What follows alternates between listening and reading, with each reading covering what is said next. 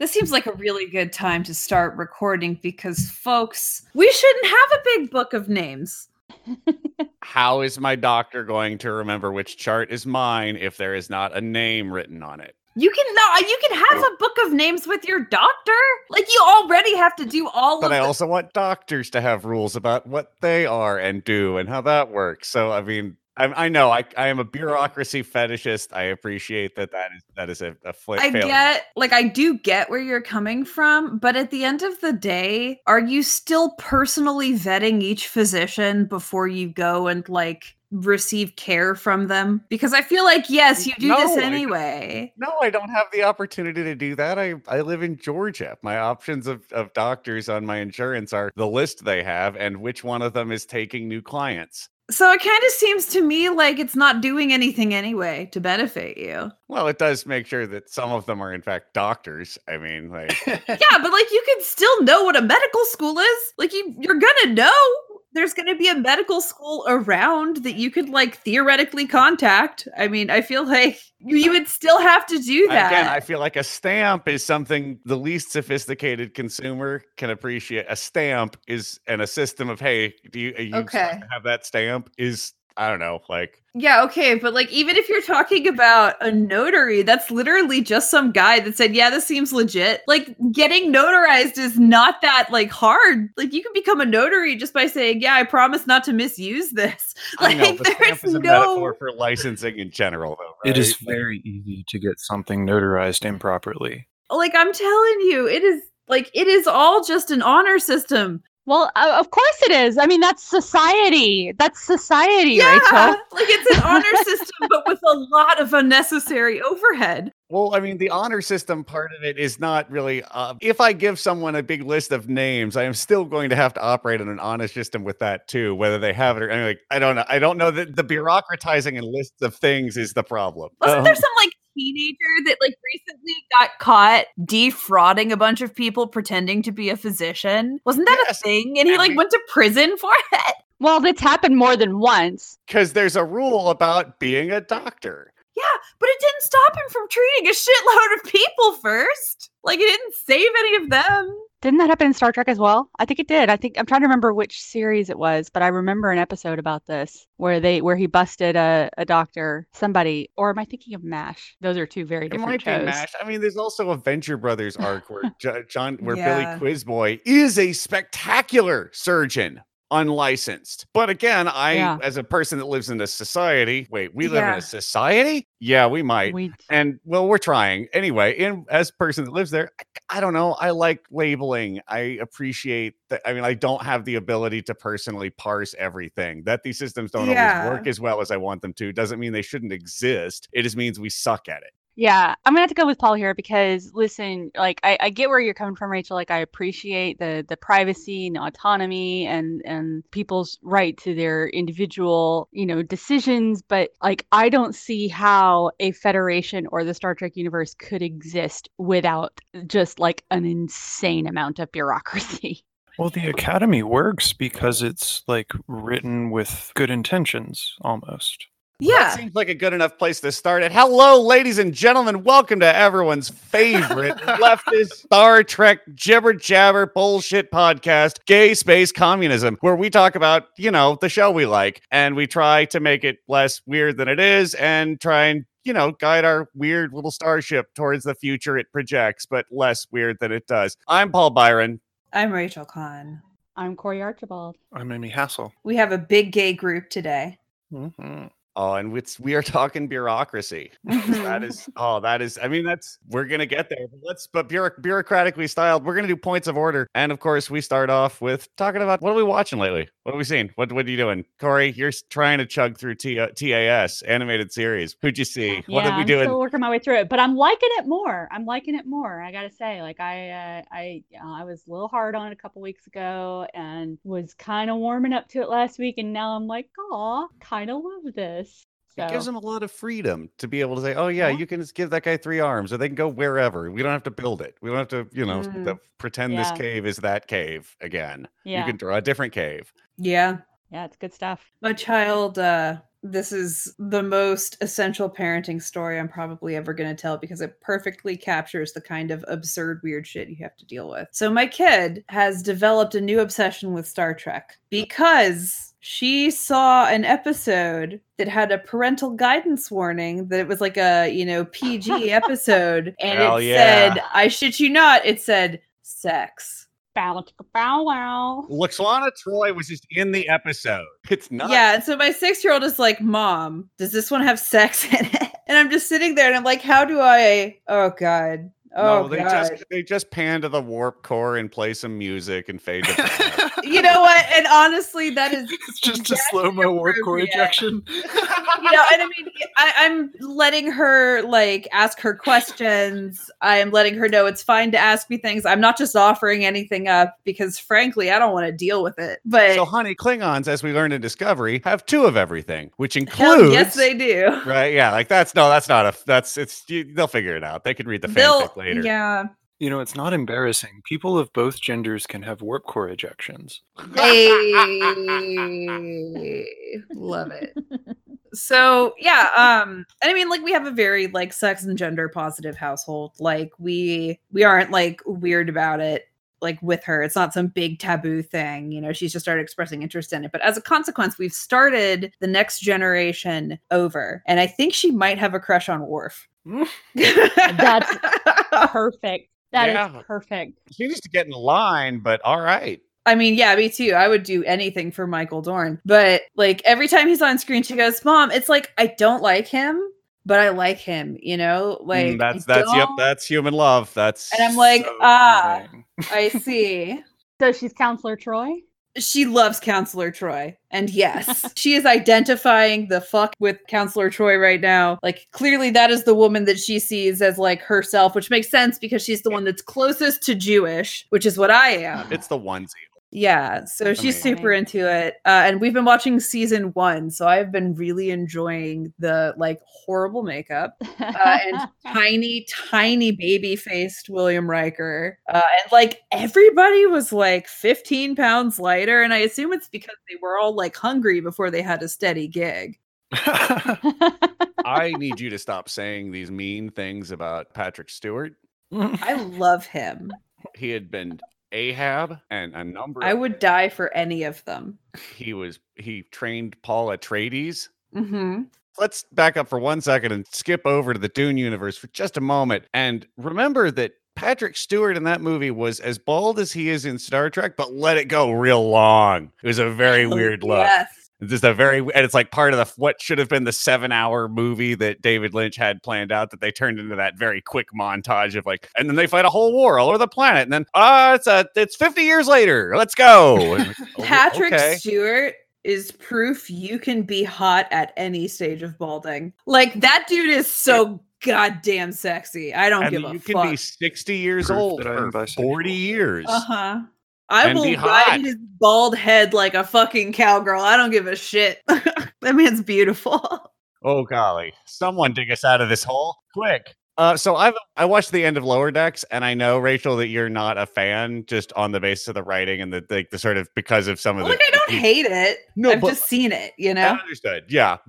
What it makes canon is fantastic. The sort of the menial work that it makes absolutely canon is one of my favorites. Yes. The sort of goofy normalization of some of the approaches. Oh yeah, no, none of those people, none of the extras in the suits know what's going on. They just do their job, which is sometimes to sweep up the conference room. And that's I love that is their go-to, the best job is the one that comes through. Because you get to yeah, you get to eat the leftover snacks. Stuff. You get to hear stuff. Mm-hmm. You get to see the bridge crew. But none of this actually happens to you. You're just turning a wrench while it happens. And I liked that show specifically regardless of anything else, I thought a lot of the jokes were funny. A lot of the characters and the stories were interesting. I thought a lot of the uses of a lot of things were very cool. But what I loved most about it in retrospect is, making the small things. Yes, those are true parts of Star Trek. All these sort of little weird jobs. And I'm kind of into it. It's sort of iterating on that one dude that was in the Next Generation and all the way through to Voyager. You better put some respect on Lieutenant Reginald Barclay's name. I was trying to remember it. I'm sorry, but I love him. I love Barkley. Right? He's like, no, I'm not getting in the transporter. It's scary. Yeah. Well, we should get Amy and Corey's latest watches. Amy, what even watching? You have to be watching something Star Trek adjacent because, or make something up. I don't know. No, please. What have you been enjoying lately? I have actually, I have not attended Star Trek since our last confession, and I feel terrible about it. But what I want to go back and watch next is that Creel episode, the first Trill episode, where like Riker gets a Trill for a minute and then it goes into a woman. Because I feel like the person it ends up in, Creel, is like the ultimate metaphor for transbians, which is yeah. And I love that about it because like the clear, bold answer would definitely have been to be like, all right, I'm still into you. That would have been the best because like I have been with people during transition and it's like, if you approach that as, you know, a queer person who doesn't really give a shit what somebody's gender is in the first place, it becomes this like really cool transformative process of like learning this person all over again and like sort of getting to rediscover this person you love. Right. But obviously that was like so early, you know, like you can't. That's 91. Yeah. Like that is the 23rd episode of the season 4. Right. Like they were never going to get that past. Yeah. And like one of the biggest moments of chickening out in Star Trek, you know, there's so many moments where Star Trek chickens out. And there's like one that just sets the format for how you chicken out in Star Trek. Yeah. But there was, I mean, it wasn't that much longer afterwards. I mean, I don't remember what year it aired, but there was that episode in Deep Space Nine where Dax met or, you know, reunited, I should say, with her former spouse from a previous host. And, you know, we're exploring their still very fresh and intense feelings for one another, although they had completely different hosts and completely different lives. And you know, they really leaned into it in that particular case. And I don't think it was that much later than the one in TNG. So, you know, yeah, definitely agree with you. They chickened out big time in the TNG episode, but I felt like that was a really bold exploration. Well, and I think TNG was the one where they played it safest with like everything. With everything. Well, in DS9, you know, was the other side of the 90s. Yeah. Like, as I tell time, that was Ani DeFranco's Not So Soft versus Ani DeFranco's Little Plastic Castle. Right. Yeah. Those. What? No one else likes folk music. It's okay. No, that tracks entirely. I'm going to tell you now, but let me say it this way: it was Ani DeFranco's Not So Soft to Ani DeFranco's Not a Pretty Girl. I still don't know any of these. No, you stick with Little Plastic Castles. That's the change in tone. I think that really you're marking. Look, you know what? This is not that podcast. You can come back for our Ani DeFranco cast on the Patreon. We will do a possibly more than one episode about that, but not here, not today. So, yeah, no, the Trill are a very weird species that they've definitely now done a variety of things with and gone like a little weird with. They've gone further with it, especially into Discovery. Well, they just made it. Right? They went, because they went from. So they basically just went from Trills being implicitly trans to this Trill in particular being very explicitly trans, and it's just like they're just continuing to lean into the trans metaphor, which honestly, fine. I'm kind of into it. I think that it's cool to see that kind of representation happening, to see people talking about gender, presenting gender in challenging ways and making people think about it. You know, I'm here for it. Yeah. I mean, Sabrina has to do a quarter of an episode a season about Theo, and I watched the whole thing. Yes, exactly. I just find the Trill is so weird to me because like do they have like extra room inside of their abdominal cavity to facilitate the housing of a whole other organism, and the rest of them are just kind of like can breathe a little better. I love them so much, but they're just such a shut up, Paul. It's like fucking watch the show. You know, if we can develop an entire microbiome just from the shit that lives on our skin, I believe that this like specific species of aliens could have like developed such that their bodies better accepted them, you know? Yeah, no, I'm not here to ask too many questions of this really, because I'm not, again, I'm good. I like a character with 900 years of personality and ex-wives and shit walking in the galaxy. They're a great storytelling mechanism. It's fun all around. So, well, just take cats for example, right? We have that infection that we share with our house cats that makes us more affectionate to them. Oh yeah, toxoplasmosis. We are talking about a thing that is like the size of a cat. We're not talking about a microbe or. They're not the size. I'm just saying, like this is just one plausible mode of entry towards a coevolution, right? Like just as much as cordyceps is. Like there are all sorts of avenues to. This is an evolutionary pathway that has so many converging branches. What Amy said. I'm still Borg all the way. I will not be moved. Your distinctiveness will be made into our own. This is the difference between the statists and the anarchists. Found it. Not even that much of a statist. It's like, but, yeah, I mean. So back on it. Oh, the anarcho-technocrat? Yeah, well, look, if it's a distributed network, it doesn't need a centralized node. Oh my God, who knows? So let's. That being said, we're talking about bureaucracy today. Having blown a hole in the first segment and moved right on through into the vacuum of space, we find ourselves seeking structure. And oh by golly, has Starfleet got it? So it's a navy, right? So we're like, let's talk about what it is a navy, right? Starfleet, it is very much modeled on a one world government and like sort of League of Nations kind of approach and United Nations, NATO kind of approach, because that's where Roddenberry came out from. Yeah. And sort of, he is like, oh, what is it? Oh, it's a navy, but in space. But instead of kill everything, their job is to look at stuff, which is cool. But ultimately, admirals, like the civilian authority, we talk about a little bit. But yeah, who do you guys? I mean, ultimately, this is a bunch of people who have to write reports. We've talked about that before too. But it's I mean, do people vote for the civilian authority?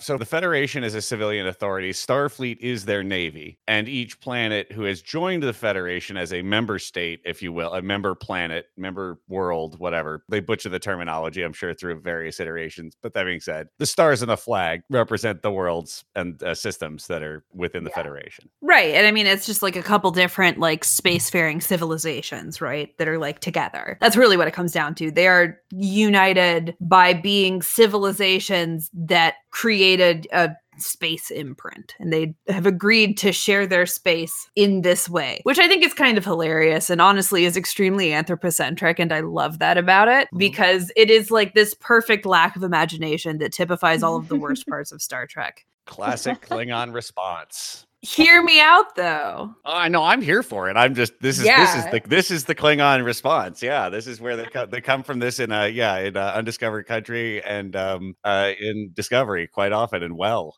Yes. Well, and I think, the thing about bureaucracy and the thing about like navies and armies and these things, every single one of them is built around the assumption of a great person, a great man leading these armies. They are built from the very foundation of like their ethos upwards around the assumption that there is one central decision maker who needs to be able to bring in shitloads of information to themselves and disseminate shitloads of information out very, very quickly. It is not designed to be the most efficient, period. It is designed to be the most efficient for one person to be in charge of a shitload of things. And that right there, that is the actual part of bureaucracy that is problematic, that makes Star Trek, for all of its like hopeful and optimistic sort of ideologies, like ultimately it is kind of a show about space colonialism. Oh, it definitely is. And it's a show about forcing your culture into other places, or like conquering, even in this sort of almost abstracted sort of academic sense, the unknowns. Oh no, you have the frontier, but you also have a bunch of people who you under sort of a protectorate, which there are a variety of worlds that produce dilithium or some chemical or whatever that are the subject of Planet of the Week episode X, Y, and Z. And they are also Federation worlds or on the negotiation. And that's, ultimately, which I mean, this is getting back to Lower Decks. Their job is second contact, which is a fun, like, oh, right. Part of the bureaucracy is like, oh, yeah. Enterprise shows up. They're like, oh, shit. Hey, guys, welcome to the thing. Someone will be by with flags and whatever later, which is, again, that's part of this is you have to. Yeah. The bureaucracy of this whole iterating this thing. Yeah.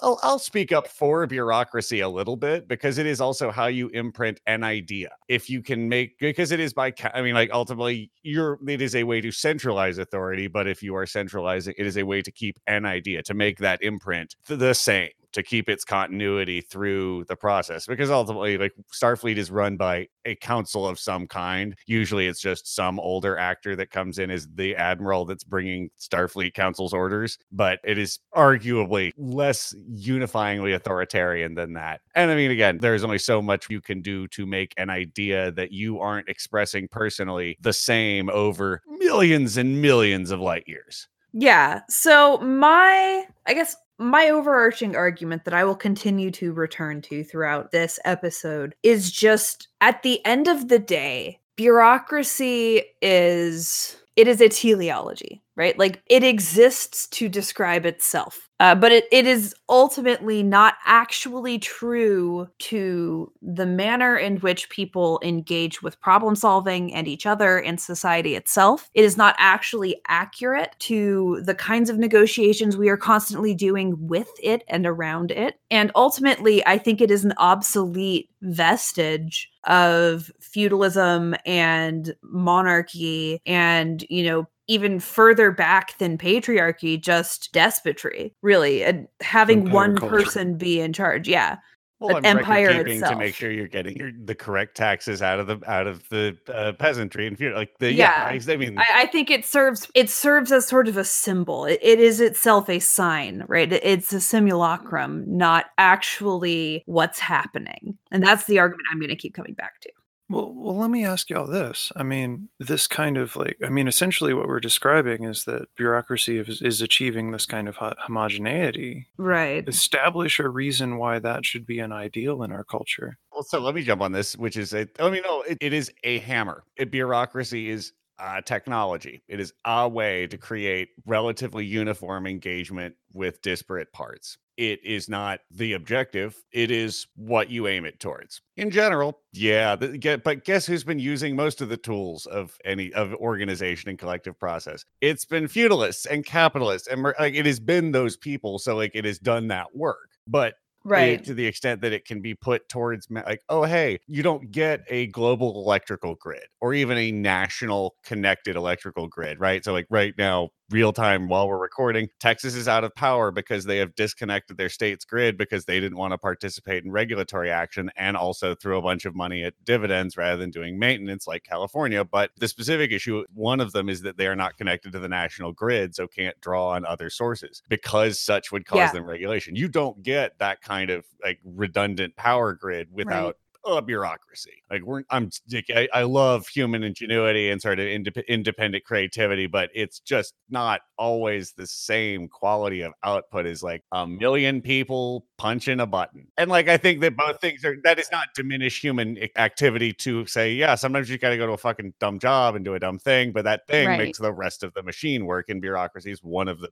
Yeah, I got one thing I want to add on to that, because I'm definitely in Paul's camp here on what bureaucracy in the Trek world represents, and that is we're talking about society, and for society on any level to function, there always has to be some kind of agreement about how decisions are made, how resources are allocated. And it doesn't necessarily mean that comes down to one person. That is, certainly that has been done for much of our own history. And there's plenty of examples of that in the Trekverse as well. But the best versions of that have worked out ways for the most people to have the most input into how these decisions are made and to have accountability and transparency. And I think that a lot of that is built into the bureaucracy in Trek. Is it perfect? Oh, hell no. Hell no. We see plenty of examples of that bureaucracy getting in the way of the right decision. We see plenty of examples of that bureaucracy slowing things down. But if Section 31, my God, I mean, there's so many problems. Right. You create a space for that to hide. Exactly. There is definitely problems with it, but I just cannot conceive of how you could get so many planets and different alien cultures working together in any kind of common cause and in peace without having some level of bureaucracy. Yeah. Well, so I'm going to challenge y'all here a bit, because I think those are very good questions, right? How do we begin to approach that? And I want to, I think, refine what we are talking about when we talk about bureaucracy, right? Because bureaucracy in the sense of record keeping and immediate communication and accountability and transparency, right? Like taking notes on the meeting that are available to anybody who wants them, right? That is a type of record keeping that it implies bureaucracy, but it does not itself constitute bureaucracy, right? When it extends past like communicating the immediate events that are happening, communicating with the larger body of people who are trying to make a decision when they're, voting or whatever. When it extends past that immediate use case and becomes itself sort of a fetishization of measurement, that to me is really when it becomes like bureaucracy as such, right? Is when it becomes sort of focused on making the number go up, whether that number is, productivity or taxes or, birth rates or whatever, right? It's KPIs, confusing. Yeah, it's confusing a dialectic for a teleology, right? It's confusing this very complicated system of things that are already happening for like a talisman that creates order by way of being written, when that's never actually been how any of this works. Do you guys feel like Star Trek's bureaucracy grew up with your awareness of your bureaucracy? Like as an 80s kid, the definition of bureaucracy in TNG is there's always someone to call, right? Like there's always a starship nearby. That's what the bureaucracy of the Federation amounts to. And then when you get to DS9, it's like the bureaucracy of the Federation starts to amount to there's always someone to tell you no. Yeah. And then you get to Disco and it's like, what does even bureaucracy mean? Well, even both in Voyager and Enterprise, there's a lot of that as well. Because Enterprise, they're literally making rules up as they go, and Voyager, like Janeway's fucked off to the. Well, if there was some primary rule or some kind of directive I could follow, I was just thinking about that line today. Like, if there was some kind of general directive of like primacy that we could, that was awful. I would follow that, but I can't. So I'm going to do what the writers want to do. Injunction, a first injunction. No, I mean, so right. I agree with you. Like, I think that what we're seeing in Discovery was like introduced in the series of Voyager and Enterprise because of the nature of their plots. Yeah, I definitely agree with you on that one, Amy. I think perhaps not even as much as it was about like the progression of the shows, but just who's in charge, right? Because the shows in the 80s were being made by Gen X, right? Because those were the young, cool writers that everybody wanted to tap at that point were, Gen X. And Roddenberry is like even older, like way older than Baby Boomer, right? Right, exactly. Like he's like a contemporary with Robert Heinlein and stuff. He's very hip for an old man.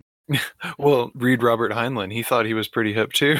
Yeah, no. Well, and I mean, that's like the process. Like, I look forward to the day when I'm old and uncool because that'll be fucking awesome. I cannot wait for the turbo communists in 2050 to give me the wall. Like, I'm excited about it. That will mean my work here is done and I'm ready to go. The kids are going to find a new way to have sex and you're going to think it's a little weird, but you're going to have to let it go because shut up. But I also think this is where generation and generational cohorts become really relevant. Gen X is the last generation for whom bureaucracy actually was successful. And a little bit of some of the elder millennials, like the Zennials, just barely scraped in before the system collapsed beyond being useful to literally anybody. But everybody who's like under the age of 37, give or take, is in this situation where the system has never worked for us. It has always clearly been just an obvious lie. Like, the symbols themselves mean nothing. And, we have this massive system of people who drank the fucking Kool-Aid on bureaucracy and think that because it didn't screw them over completely, that it was the reason they made it through and it was okay. When in reality, like, their success was always happening in spite of it. Oh, I'll just like tack on really quick to that. So like that might explain kind of where I'm coming down on this, because I am technically Gen X, but I'm on the cusp of, I'm in that like latter range right before millennials kick in. And I definitely am not somebody who believes that the system was always designed to work. Like I've known for quite some time that it is definitely rigged against almost all of us. But I do see a useful purpose for a system to exist. And for a system that is well designed and well intentioned and has proper oversight and transparency could work. I think that's probably explaining where my mindset's coming from. Yeah. Well, and also I don't think all systems of communication and like agreement are themselves bureaucratic. Like I think there are ways of doing this that are not bureaucracy, that are much more democratic than a bureaucracy, actually. Sure. So I want to speak up in literally my own defense as one of the elder millennials, and which I'm calling actually, I much prefer doomers, which... Yeah, we're going to get that on a shirt. That being said, I think that my approach, I agree, you're right. Like, okay, so yeah, that's a fair point because having now have worked in customer support, and I know that the whole point of customer support is to diminish your outrage into the point where you stop bothering us, not necessarily to solve your problem. Because either we know the problem exists and we're trying to fix it and you calling isn't helping, or we can't fix it and you need to go away, or we will fix it later. But I mean, ultimately, the objective of that point of the bureaucracy is not to actually do what it's intended or to achieve the larger, I don't know. It is a question of what that thing is applied towards. Star Trek is a hopeful place, right? And I think the most hopeful thing about the bureaucracy of Star Trek is not the centralization of it, but its method of ensuring that no matter the location, there's always someone there that has needs of the many outweigh the needs of the few on the tip of their tongue. And the authority to invoke it and to call it out. Let's ensure that in every corner of the Federation, there's a person that has this as their ideal, as their cultural ideal, you know? Yeah. I mean, I ultimately disagree with that statement too. But that's like that's I guess the kind of core difference, right? This idea like the needs of the many outweigh the needs of the few. I disagree with that because my answer to that is always we should find the version where we don't have to choose. I like that. What's the version of this where the needs of everybody are met, including the few, where we mutually recognize in each other a inherent value in the form of there just being a sentience here, in the form of there being life here, in the form of this, magnificent accident of not just the literally cosmically unlikely event of life at all, but that life should, by happenstance, develop over billions of years to the point where it now knows itself as life, right? That is something magnificent and like holy, right? And that sort of transcendent, unbelievable accident of consciousness is the most valuable thing in existence. Yeah. In as much as it has to exist for value to exist. It is where value springs from, right? And so that is sacred, right? And that is, to me, that is the ethos we should be spreading, right? Is not just that we should be mathematically weighing things. Nothing expresses this more than the contrast between the end of Star Trek II, The Wrath of Khan, and the end of Star Trek III, The Search for Spock. I mean, this is literally that is that just to drag us back into subject matter. Sorry. But that tension happens, right? Like Spock, that expression is self-sacrificial. It is, I think, better read that way, right? The needs of the few is not supposed to be those people. It's supposed to be me. Yeah, there has to be a difference between a society asking the few to suffer for the many and an individual deciding to sacrifice for the many. Which I think is the intention on that phrase. Like the latter has to be what we mean, not the former. And I think that the problem is in our society, the former is what people mean. Yeah, right. And I think, Spock is giving us that with, no, I'm going to go do this. Y'all chill. Also, I'm going to put my soul into Bones and give him psychological trauma. And then my best friend's going to save me because I got thrown into a magic terraforming bomb. But that's its own problem. They didn't know they were going to get a third movie.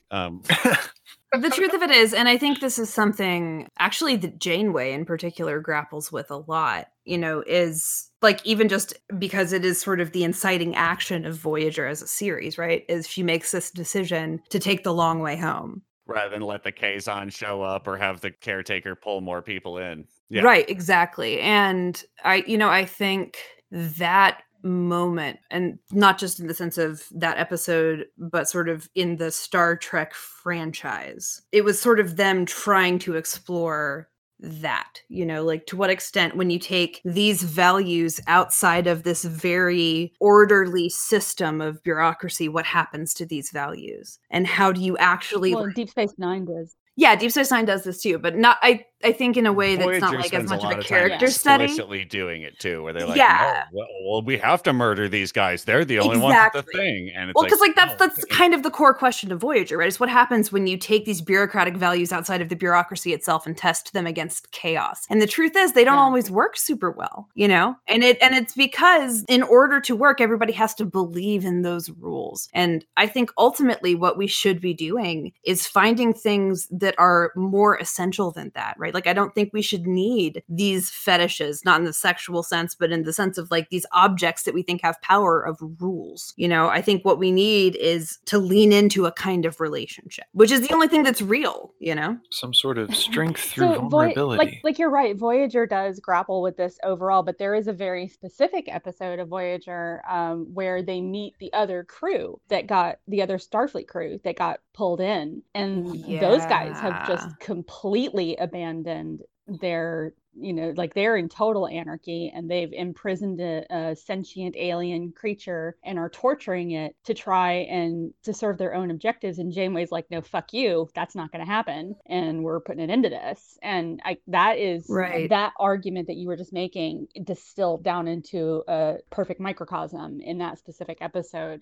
I mean, I do think that in I think it was I can't remember if it was you, Amy, or if it was Paul, that we're saying like what we mean when we I think it was you, Amy, when we were saying like what we mean by the needs of the many versus the needs of the few, expressed as an individual sacrifice, as opposed to like how it appears in our society right now. And it's hard to get our brains around that because of what we're experiencing on a day-to-day basis, where we're constantly being thrown onto the pyre and being burned and just demolished so that a handful of billionaires can buy a fifth yacht. But in the Trek universe, like that is like the sanctity of life that you were talking about, Rachel, like that is so paramount. And we see that too in Next Generation when we look at the crystalline entity. Once they begin to discover that the crystalline entity is not just this murderous rampaging machine, but is actually a sentient creature that they might be able to communicate with, then they start to embark on that journey, and then boom, it gets murdered by a grieving mother. It's so these issues are definitely grappled with in all the storylines that we experience. But I think that if we look at the rules of the Trek universe, like the sanctity of life does always, especially sentient life, but life in general, always is paramount over whatever rules might be written down on paper. Unless you're Tuvix. Yeah, unless you're Tuvix. R.I.P. Tuvix. Although, honestly, they had the option. They were both there in Tuvix, and they could have agreed to go back if both sides of Tuvix had wanted it. So I don't know. That's a whole separate debate we should have later. I mean, you can replicate the Riker experiment, the Riker phenomenon. You could just... Like you could do both things at once, and then you end up with 8 guys that are all a quarter of it. No, that's weird. That's do whatever you want to do, I guess. But no, what I wanted to bring up as sort of a counterbalance to this too is like there are characters who really illustrate how it's not the bureaucracy that produces the good behavior, right? Because like Lorca gets dropped in Disco to the bureaucracy of like the quote unquote good Trek universe. And I mean, fits perfectly into that bureaucracy. It nurtures and cradles his evil, plans and deeds right up until he's like finally formally outed as an imposter. But before that, he was literally torturing a sentient being, right? Because he wanted to get around with the spore drive. I was going to present the torture of that being as a contradiction to our Star Trek values life, but you just disproved that premise right there. I mean, they do put it in with the wrestling with what actions do you take during wartime, and ultimately, I think it falls short in terms they fall on the correct moral stance, but it is not like that. It is not untreated in. Or it falls into a larger treatment of that question. But well, and I think in a way, the step Disco is making sort of philosophically, like we were kind of talking about earlier, like depending on when you were born is how you feel about bureaucracy. I think one of the big philosophical steps Disco is making is they are no longer looking at these as like even really context dependent ideologies, right? But completely abandoning like almost this idea of this is what is moral to do in this sort of deontological sense where, you know, you just have a set of rules once, you know, all morality spreads, right? It's much more about like, hey, no, you have to follow your gut too. You have to just go with what feels kind and right and what is decreasing the suffering around you to the best of your ability without, you know, compromising on other people. You're saying like context is for kings. Well, I think there's a way to I think the best case scenario and sort of best argument for bureaucracy, and what ultimately the one I make is that if you give that bureaucracy room, as Starfleet appears to, for that to be a value that you can in fact count on and invoke, and that like sort of what's been like, if you see suffering, say something, do something, give a shit about suffering. Right. Yeah. We care about that as an institutional value and like actually do it. Which again, that's a capital question, right? Like that's a question of the way capital is sort of organized organizations right now. And that the production of the product, the provision of the service, the doing of the thing for the person is not actually the outcome. It's making the line go up. But that does not speak to the organization, a form of organization itself, because that's its objective, right? I don't know. Well, let's do it. You guys want to do a field trip in a second? Yes, but the reason I brought up Lorca specifically as somebody who was thriving within that bureaucracy while also doing tremendously evil things is because, like, the bureaucracy was never where that was coming from, right? Like, it was not the system of rules that were responsible for that sort of culture of valuing life and valuing, you know, sort of decreases in suffering as inherently good, right? And desirable just because they are good. That ethos, right? That is cultural. That is about a relationship ongoing with another person in front of you as part of an ongoing dialogue, right? That is something essentially different and reinforced in fundamentally different ways from any bureaucracy because it is a fundamentally social approach. And there's no way to bureaucratize that. You can't write down a system of rules and exclusions that will account for every interpersonal relationship. All you can do is create equitable systems of communication and checking in immediately with the person in front of you. It's always that. All of the bureaucracy we put up around it is sort of talismanic. You know, it's us writing down things we are already doing. And if we ever get confused and mistake it for, you know, a set of rules instead of a set of reflections, we immediately lose the plot and fall into baser states because we stop holding ourselves accountable as individuals to, you know, being actual members of our community with the people who are immediately in front of us, unalienated and material in our shared space, because that's all there really is. Well, this goes back to the last chat we talked about where I was like, okay, you can always talk to everybody, right? Why isn't everyone in Star Trek by the time they're 20, like completely like subservient to all their past relationships if there's no reason for them to end? But somehow they're all focused on community activities all the time. Because they have to go to open mic night. Bureaucracy makes you go to Data's poetry reading. It's weird, but it makes us all friends. Yeah. I think, you know... You broke me. Well, your distinctiveness will be folded into our own. That's what I'm getting at, Paul. I don't think, like... homogeneity is the actual answer here. I think we have on a starship. I mean, they don't do the again.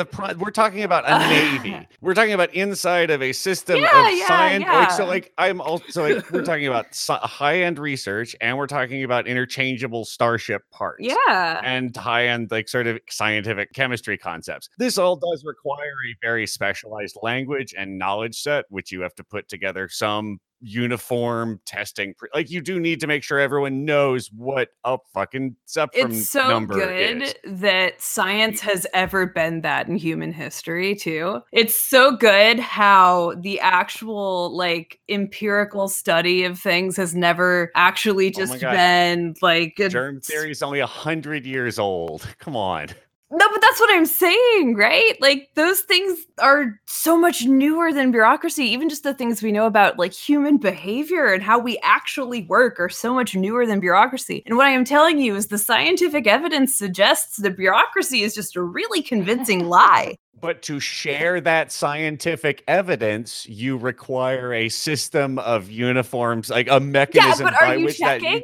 But that doesn't have to be bureaucracy. Right? And that's what I'm saying. That just has to be a network. Exactly. And it's only ever been a network. And that's why I kind of am getting I think at this point, this is a question of what is the line? Because like bureaucracy at common meaning is, a bunch of people doing paperwork, which there clearly are. And there clearly are going to continue to be. Right. And like, what is the objective of those people doing the paperwork? Is it to make sure the number goes up? Kind of. What's the number? And then now, this is the navigation of all of these spaces. Like, what if there was a bureaucracy that was like number go down and the number was human suffering? Well, let's go see what else we got. The Alpha Quadrant, a land of contrasts. Where we're gonna go check out some of the bureaucracies of our favorite Star Trek other species.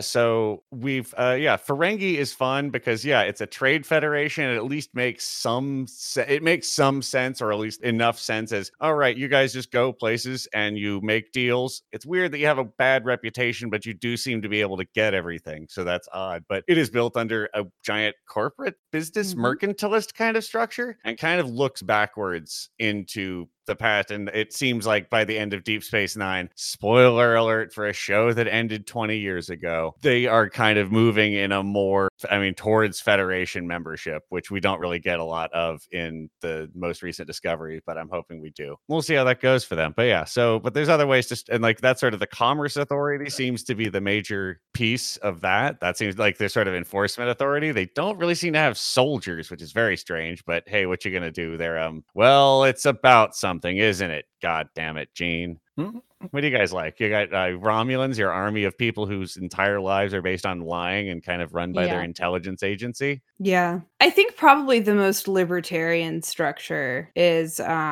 actually the Vulcans. Interesting. Yeah. They rely really, really heavily on like social expectation and like duty in a way that is, I think, actually like very individualistic and very focused on. Now you're speaking Max Stirner's language. What it requires all of them conquer individually their emotion. They have a weird religion thing called to do it, but it's almost Confucianist, right? There's this very, very strong social element of it, but like they don't have a lot of like rules and regulations either, like not formal ones, because everything else they do is so like rigidly logical, right? And so like they have these sort of agreed upon precepts culturally, but they are otherwise just always using judgment. And I think actually probably theirs is going to also be the least bureaucratic system for exactly that reason, because it really relies on trusting individual agents to act appropriately. Now, are you trying to say that the thing about rules is that the good people don't need them and the bad people don't follow them? Haha, what? Well, no, they don't. That is a problem with rules, but they have a series of rules that they use, and like a massive sort of mystical, as they unpack, religious structure that keeps their emotions in check. Like they don't have none. Yeah. They have their society has conquered them. So their religion is all those weird people wearing necklaces made out of colored plexiglass, right? Standing in the weird desert, of which there are several. Which honestly, how far removed is that from Burning Man? If you just, instead of having it be a bunch of rich people flexing, was just like any other, like actually decent burn, right? Yeah. Like they're just a bunch of burners. Burning Man would definitely be a Klingon thing, first of all. Second, I do think that we have to make an argument that the Klingons are also strong contenders for libertarian society, because they also rely on a complex set of social expectations and ruled by their honor, just as Vulcans are ruled by their logic. And, but they aren't actually, not in practice. I do want to, before we leave Vulcan, I do want to point out that their form of ritual combat is an oral defense of a PhD, and there's a little magic drum they beat. It's fun. It's such a wonderful tradition, and their university sort of, but like anyone can invoke it if you've been to school, you can invoke the thing. It's a very but it's good. It's great. I think it's an awesome before we leave Vulcan, just wanted to throw and I want to wrap up Vulcan with like one sort of final observation. We know Vulcans are heavily inspired by Jewish culture, and you're not going to believe this, but Jewish culture is really big into like discussing things now, like talking about the problem, like openly. Oh, yeah. Like that's like actually a huge part of Jewish culture, right? It's just negotiating and understanding that you can't get out of doing the negotiating because there is no set of perfect rules. And I think that is exactly like, that is how they do it, right? Their entire ethos is just built around using your best possible judgment. Well, okay. Last thing we got to say about Vulcans, though, is pretty weird for a allegedly libertarian society to be so big into arranged marriages. Honestly, I mean, the thing is, like, there's right and left libertarianism, you know? And I think that, like, Vulcans could arguably be left libertarianism, and Klingons could arguably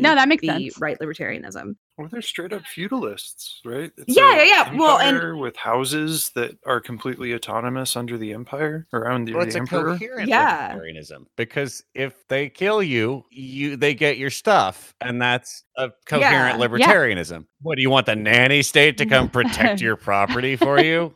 Fuck you. Do you even deserve your things? Why did you nail them down? And it's that sort of embracing power itself as the determinant, right? Well, in honor, so like the open confrontation, you can't just stab a guy, like poison a guy. Yeah, you gotta like, no, I will fight you now in front of all these people, and then I, Worf, will accidentally be president of Klingon. Oops.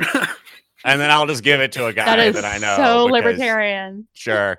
Yeah, like that's, here, it's the magic coat. You get to wear it now. Like, ooh, I don't want the magic coat. I got this funny out. Oh, God. He hasn't even been to his Klingon bar mitzvah. Yeah, that's what I'm getting at here. But I mean, I think also like right libertarianism always devolves into feudalism in some capacity or another. That is the like natural end state of allowing power to determine who gets what. But also at the end of the day, like, well, and I say power, what I really mean is violence. That is the natural end point of violence, is feudalism every single time. There is no higher order society when you are using violence as a coercive tool. Are you saying you reject the state's monopoly on violence? Haha, what? Look, I'm not a gardener, but I know what political power grows out of. And left libertarians tend to be pro like Second Amendment. Actually, one of the left libertarians I know and love who ran for office in Georgia, District 73, his name's Will Harris, and y'all should give him money for his next campaign. One of his sort of slogans is "Guns democratized violence." Right? And guns in that capacity actually allowed us to get past a point as a society where violence itself was like, or being physically large and strong was the thing that determined who was in charge. And I think, you know, those two tenets really do reflect each other well, if that makes sense. I mean, I really started considering carrying a gun when I came out as trans. Yeah? Yeah. Like, I'm gonna hate crime anybody right back. I'm sorry. Yeah. Well, and I mean, I think that there's a difference between like personal armament and drone strikes too, right? Like, I think having like a small personal weapon you can use to escape an immediate emergency should be allowed forever. And also, there should never be another tank. And I think we can live with both of these, you know? And I think in a way, the purpose of the Vulcans and Klingons as sort of foils to each other in the Star Trek universe was to underscore, to emphasize the position of the Federation between those two sort of more extremes. Or not the Federation, but humans between those two extremes within the Federation. Yeah. I mean, they also are all kind of incoherent and make as much sense as they do, right? That it's definitely just a weird, like the honor system isn't really there. They're real dicks about a lot of stuff and kind of real catty and dicks. Yeah.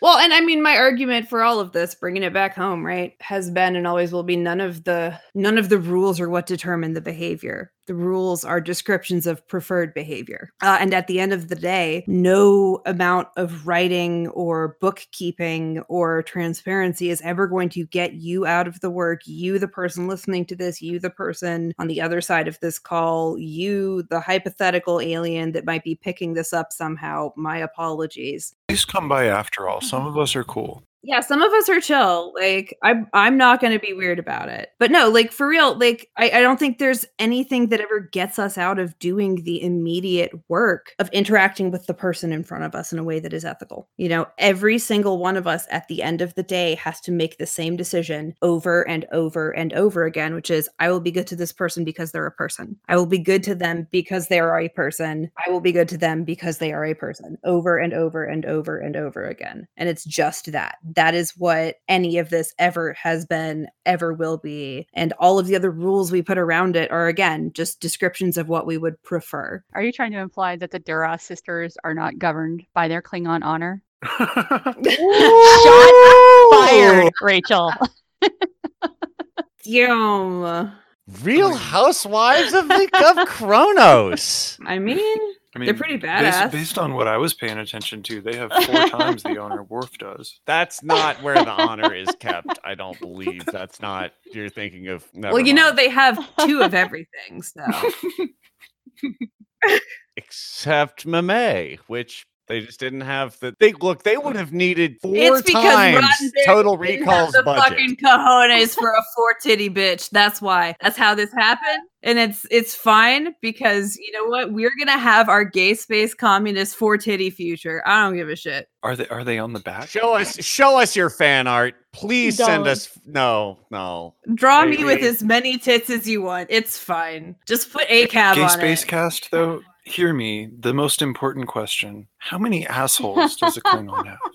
I mean, it's it's 2. I'm sorry. That's easy. That's too easy. I mean... But does duplication of organs really make sense there? Because like what you want is like... doesn't make any sense. Because like having 2 hearts makes total sense, right? Having guys in blackface. Now it's this. But having 2 buttholes, wouldn't you just have an extra long one? Actually, colon? No, you wouldn't. And here's why. I hate myself for knowing this, but these are things I actually know about embryological development. In order to have 2 of everything like that, it would have to happen at an early enough stage of embryological development that it would still just be a single Galaxy tube. Brain. Right? Galaxy so like brain. there is a single like tube when you are a tiny embryo developing. There's just the one tube that happens. It starts out with like your spinal cord and then other tubes form around that one tube. But really that is where we all start. And so what would happen is that tube stage, there would just be 2 of them happening. And every other part of it would be identical all the way through, next to and around each other, including at the end of it 2 sphincters, because it is always just one tube. From your mouth all the way to your asshole. It's just one tube. What an elegant. So we're going to say it like it's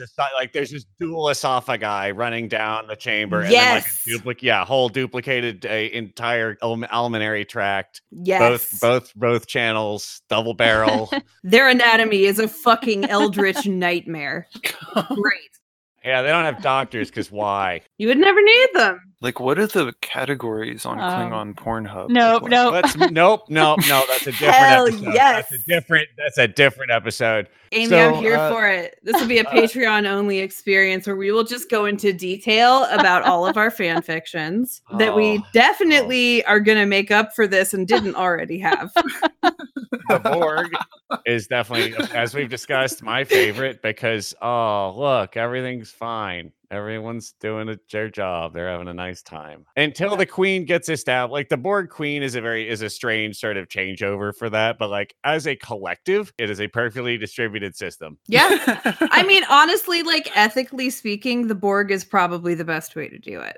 They're all doing the same thing. They want the same thing together and they're doing it. Well, and they established, like, canonically that they weigh the whole thing as, like, one giant brain, but, like, it is functionally speaking democratic, because all of those inputs are being weighed equally. Well, once they're assimilated, they're democratic. It's not voluntary to join. Yeah, it's like the Shakers that way. It's actually not at all like the Shakers. So, like, you need, like, the Federation board. Well, there you go. Exactly. They need bureaucracy. Yeah. But then again, I would argue that's technocracy. It's a totally different situation. It is a very different situation. I don't actually advocate for this, but golly, it's simpler, isn't it? I mean, fuck. I do think actually, and this is something I've talked about a lot, what my ideal system is a group of randomly selected people with very short terms like jury duty who are responsible for making the decisions as a collective, because the actual like balance of human beings is pretty much the same if you really get us like randomly. You keep the term short, so if you happen to randomly select like the fluke group of psychopaths or whatever, like they can't do too much damage, and then like that's it. Like you can just let people make decisions on an as needed basis for like specific issues that you draw as lots. Like that's fine. It works. Statistically speaking, we are normal enough that you can just do that. And I assume that like that's kind of how the Borg are doing it, right? And I think in that capacity, actually, that is a really good model to just sort of get the Gestalt impression of what everybody hates the least, or at least is capable of creating the most consensus around, and just doing that one. And just focusing on consensus building is like the whole thing. But that's like, that's it. That's all anarchists, right? That's why all anarchists start at personal responsibility and end at mutual aid. Yes, exactly. Because that's the only way to do it. And that's all there's ever been, is just you. And whether you actually do the thing. You do the thing that you do, period. The Stirner to Prudhomme pipeline. Hell yeah.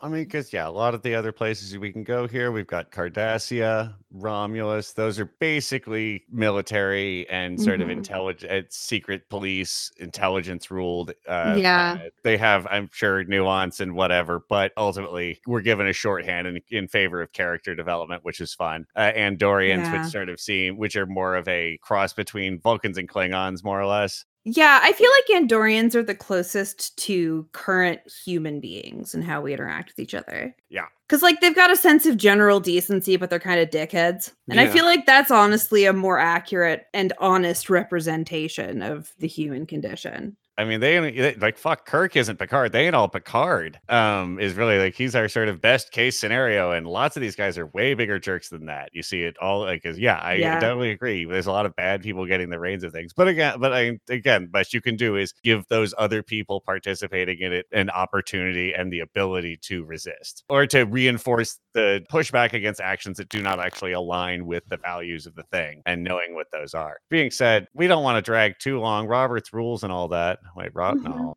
it's Robert Picardo's rules. Holographic doctor.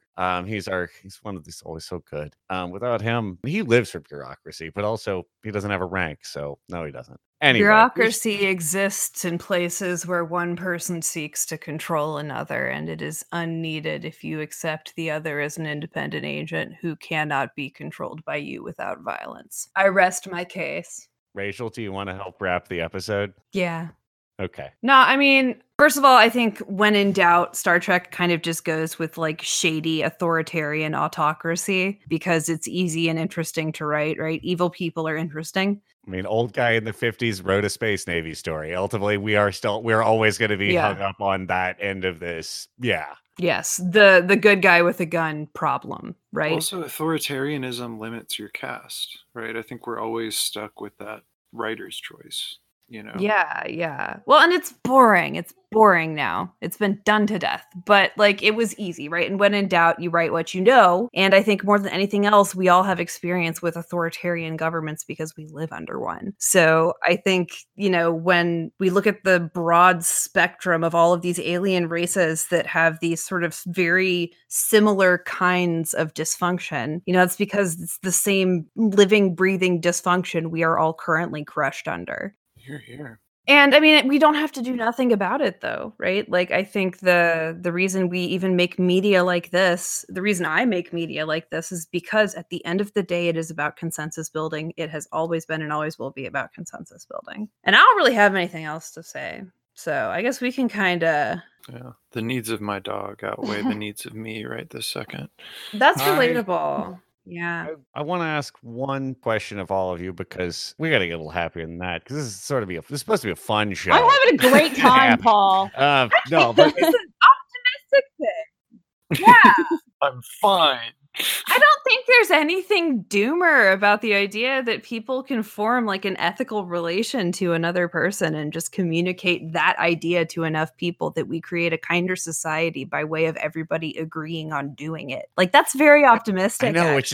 it's just not a laugh line. Yeah, that's fair. Optimism is really unfunny. It's earnest and good, and that's why Star Trek is really bad at being funny. But no, well, yeah, because everybody knows comedy's a fucking coping strategy. I don't know what you're talking about, and I won't hear any more slanderous words about my coping strategy. I mean, comedy. One of us knows why they're here, and it's me. I'm here to cope. Well, let's cope together. Yeah. If you were Nagus, Rachel, tell me something about the Alpha Quadrant. What do you change? What you have ultimate authority. If I were Nagus, just a little thing. Just find something small. So, do I have to limit myself to like the Ferengi sphere, or is it just like magic? No, that's just a fun way to say if I were. Okay, I got it. I'm just ripping off if I were Q, and we're doing. Limit the level of authority, but yeah, you could make one object is just not. That's it. One object is not available in the entire Alpha Quadrant. What is it? It's you see it on the show, or you won't, or you just don't want it to exist at all. What's not not available in the markets? Material, or I guess guns, explosives, but like the bad kind. No, because you can't do that with that because all travel is explosion based. But then again, they're breaking the warp drive, so does that like? And they're using light, so you can't get around it because because energy is fucking energy, so you can't not do explosions. So we can't get rid of explosions. Combustion is going to be a challenge to there's no way. They have to have explosions, which means they have to have a capacity to do violence. So you can't really just take away the guns as such. Because I mean, the plow is the point. A gun if you're trying to kill somebody, and you have a thing that explodes. Like you can makeshift a gun pretty easy if you have explosives. So like, there's no getting around that. So I'm going to beat you to death with the plow if you don't hurry up and pick a thing you hate. I don't know. I don't want there to be fewer things. I want there to be more things. That's why I'm a communist. Oh, see? Well, no, see, that's the beauty of I want there just to be, they make the things they need and they don't do bad things because of personal responsibility. All right. Well, I think they shouldn't have any more jumpsuits, but that's... I love jumpsuits. How dare you? That's the next worst thing you've done. They need to be pocketless. First, you tell me you love bureaucracy, and now you want to tell me you're taking away my onesie. Fuck you, Paul. No, pocketless jumpsuits. Wesley Crusher and Jake Sisko are both trapped. Deanna Troi, they're just wandering around the future in a onesie that they have to take all the way off to poop, and they have no pockets. Counterpoint: 7 of 9. I rest my case. And you know what? With that, I cannot think of a better way to sign off. I'm gay. Y'all can both be communist because it's about sharing. If you like our stuff, please give us money. We are part of the Not Safe for Walks media network. You can give that money at patreon.com/notsafe. That's where we air this stuff. There's a lot of other really amazing shows. For example, on the air live right now, we have Post Tech Radio. We have Minecraft Mondays, which I think are actually on Wednesdays now, where Psychic Dolphin Garage is playing Minecraft. We have Ungirl on Fridays. We have Anti-Monday Actions on Mondays. Wednesdays, we actually do content where we like interview people who are smarter and cooler than us, which is the best day in my opinion. And we also just have a bunch of podcasts like this one, A Time of Monsters, like Hot Girl Agenda, tons and tons of content. Give us the monies, patreon.com/notsafe. Subscribe to us on YouTube. Specifically, follow this podcast on Twitter. We are at Gay Spacecast, and we shitpost about Star Trek. Or, reach out to me specifically just to tell me how cool I am and how right I am about everything, because I love that. All right. Y'all got plugs? You want to plug? Well, you can follow me on Twitter at DM Archibald, and otherwise I'm generally posting about politics or cats or Trek. So that's usually my content. Yeah, Corey's a good follow. Amy Hassel, A Hassel, 2 S's, 3 A's on Twitter, and you can search me on YouTube too. I'm Paul Byron. You can hear me at Critical Bits at criticalbitcast.com and that elsewhere. I am at #subtext on Twitter. I do other stuff. I mean, I don't know when this comes out. There'll be more stuff eventually. I would love to do live things ever again. Bye, everybody. Yeah. No, I'm so happy. All right. Well, we appreciate you being here. And honestly, I sincerely believe it. And I will continue to say it. Better futures are possible. Absolutely. We can do this.